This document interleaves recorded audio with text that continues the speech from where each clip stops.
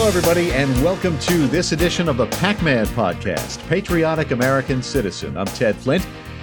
In Kenosha, Wisconsin, the jury is still deliberating the fate of 18-year-old Kyle Rittenhouse. At least they are as of this recording. Rittenhouse charged in the deaths of three men he claims were going to kill him. His attackers are the ones who wound up on the wrong end of a gun, however. Two are dead, including the thug who hit him over the head with a skateboard, which the prosecution tried to claim was not a deadly weapon. That's because the prosecutor was not the one on the receiving end of the blows. A skateboard is a deadly weapon. Someone should tell all the parents and grandparents and Santa Claus giving skateboards this Christmas about how they're giving their children a deadly weapon. I guess they should get him an AR-15 instead.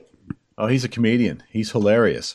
So this James Krause, the prosecutor, one of them, tried to argue the guy who threatened to kill Rittenhouse, guy who grabbed his gun, this Joseph Rosenbaum, and the guy who pointed his gun at Rittenhouse's head, this Grosskreutz, are somehow weren't going to hurt him. We're supposed to believe Rosenbaum is Jason Bourne or John Wick or some other movie star hero who's capable of killing with his bare hands and deserved the treatment that he got from the defendant. Those are the words from Krause, the prosecutor. Yeah, I would believe it. Rittenhouse believed it. He felt threatened. He felt his life was in danger, and he took the appropriate action. Anyway, this whole episode may have been avoided if the Democratic governor, Evers, I can't think of his first name, had called in the National Guard, as President Trump had urged him, to help local law enforcement, many of whom, the local law enforcement people, were reluctant to go in and take care of business. They didn't want to get in harm's way. If police don't sufficiently police, you're going to wind up with many more Kyle Rittenhouses.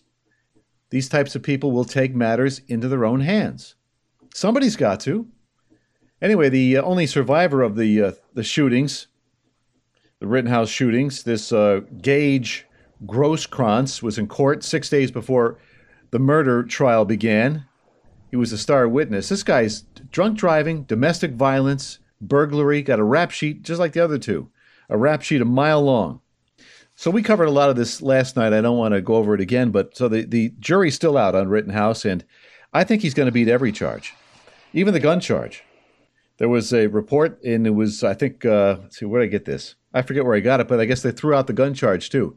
He's a minor, and the hope was that at least they would convict him on the misdemeanor gun charge, a minor having a loaded AR-15, but the Wisconsin state law says that that's permissible as long as the barrel is not a short barrel, and the AR-15 is not. PolitiFact incorrectly claimed in a fact check that it wasn't legal for Rittenhouse to possess the rifle. So in this fact check, so-called, resulted in Facebook spreading all kinds of misinformation next to the posts about the topic, and they claimed Rittenhouse could not legally possess a rifle. Well, they were wrong. He can and did and took care of business. Anyway, I want to get on to some other things here. I want to mention Joe Biden's infrastructure bill that he signed into law over the weekend. I haven't talked about this. I'm not going to. It's boring stuff. I mean, it is an infrastructure bill. 13 House Republicans crossed party lines to vote for the package. Staten Island Congresswoman Nicole Maliotakis, she was in the assembly, I think, for 10 years. I know Nicole fairly well. She was among the 13, and she's taken some heat from the Trump people in the party.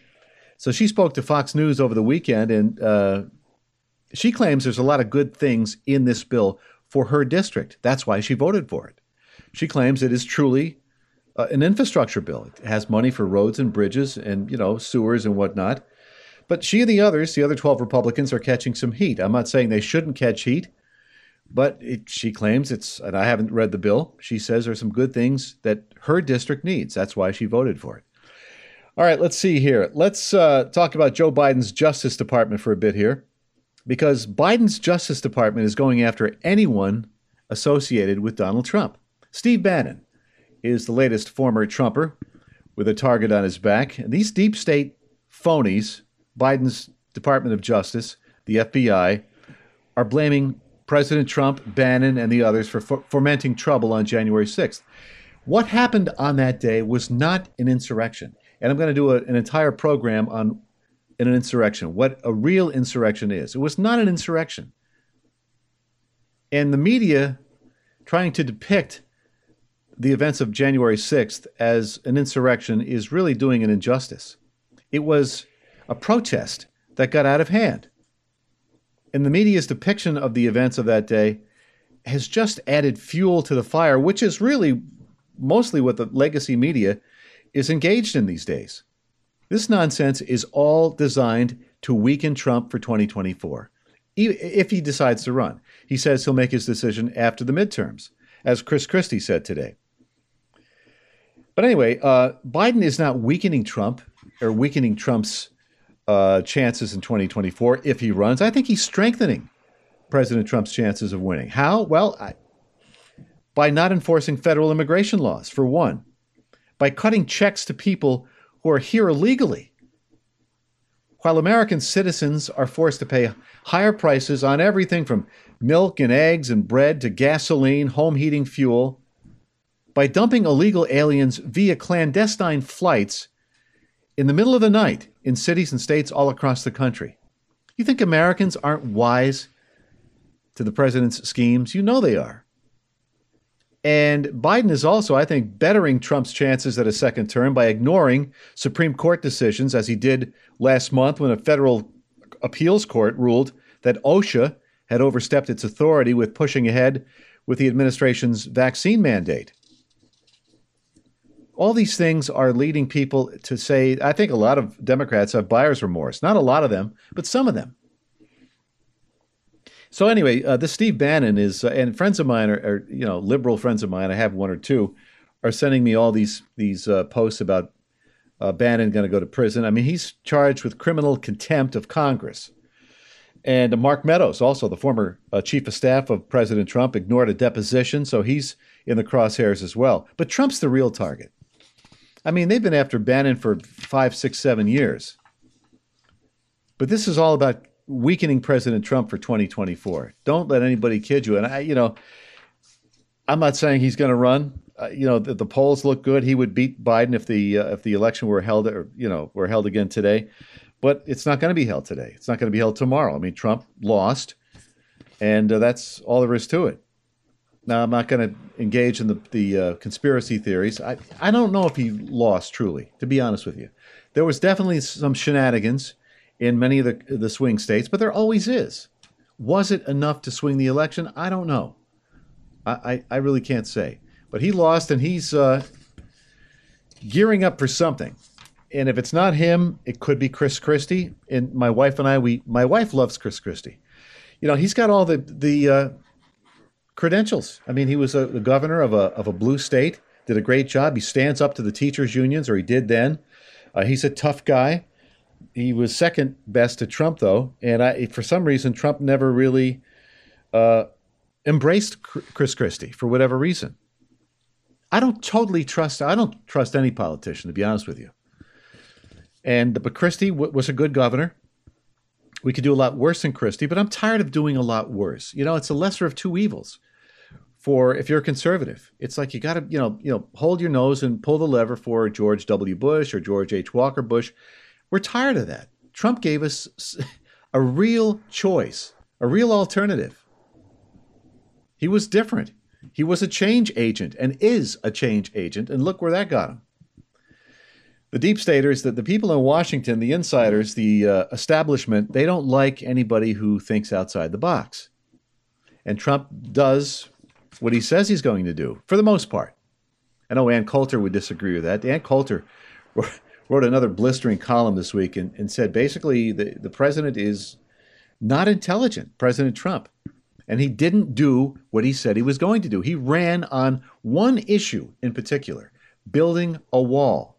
He didn't get it done. He built a partial wall, but he didn't finish. That was his issue. He didn't get it done. But if whoever the Republican nominee is, whether it's Trump or I think DeSantis has said he's not going to run, whoever it is, if they can't beat Joe Biden, providing Biden's even upright by 2024, I doubt he will be. And I don't know, there's talk of that Kamala Harris is not going to be around either. And I don't know what's going to happen to her. She is the vice president. Her approval ratings are below 28%, 27.6 or something like that. Unbelievably low. Nobody likes her. Democrats don't like her. She's unlikable. She's phony. She's as phony as a day is long. You can look at her and see that she's an empty pantsuit. She just doesn't have it. I thought when this whole process began in I don't know when it was, 2018 or 19, she was the first Democrat who came out. I think she's one of the first to announce, and she got out of the race before any of the votes were cast. Didn't win any delegates. And she is, I think, totally unqualified. And she's a former prosecutor, so one would assume she's got a brain in her head. But she really is a lightweight politically. And the fact that nobody likes her is an issue for her. And so who knows? But 3 years is a long time. People say they can't stand Biden or his policies, but you know something? The American people are fickle. They can change in a heartbeat. A federal appeals court in New Orleans has halted the Biden administration's vaccine or testing requirement for private businesses. Another political setback to one of the White House's signature public health policies. A 3-judge panel of the U.S. Court of Appeals for the Fifth Circuit, and it's led by a judge who was appointed by President Reagan. The 2 others were appointed by President Trump, so they issued their ruling Friday. Gotta love it. This Reagan appointee's still there doing his work, and 2 of Trump's appointees are there. So they temporarily halted the mandate in response to lawsuits filed by some Republican-aligned businesses and legal groups. And I'll read you the opinion written by Judge Kurt Engelhardt and joined by Judges Edith Jones and Stuart Kyle Duncan. Calling the requirement a mandate, the court said, the rule instituted through the Labor Department grossly exceeds OSHA's statutory authority, according to the opinion. Rather than a delicately handled scalpel, the mandate is a one-size-fits-all sledgehammer that makes hardly any attempt to account for differences in workplaces and workers that have more than a little bearing on workers' varying degrees of susceptibility to the supposedly grave danger the mandate purports to address. And that's how government does things anyway. They use a sledgehammer. It's a one-size-fits-all, top-down approach to everything, whether it's healthcare, whether it's, I don't care what it is, education. One size fits all. And this is what I was referring to a few minutes ago. The Biden administration has told its subordinates to ignore the ruling. Told OSHA basically to proceed, instituting the mandates, putting the screws to private businesses. I can see some of these mandates in government, but it's not up to government to mandate what's right for the private sector. In my view, I'm not a judge, I'm not an attorney, but there needs to be a separation there. You know, requiring work staff to get vaccinated or face weekly testing. I mean, it's mandatory, which is how government does everything. They compel, they force. This is what progressives do. As David Horowitz, gentleman I've interviewed several times, he put it in one his magazine. And the name of the magazine escapes me. But he said and wrote that inside every progressive is a totalitarian screaming to get out. And it's true. Every so-called progressive I know is that way. They want to control not just their own surroundings, but your surroundings. They want to control everything and everyone around them. And they're authoritarians, basically.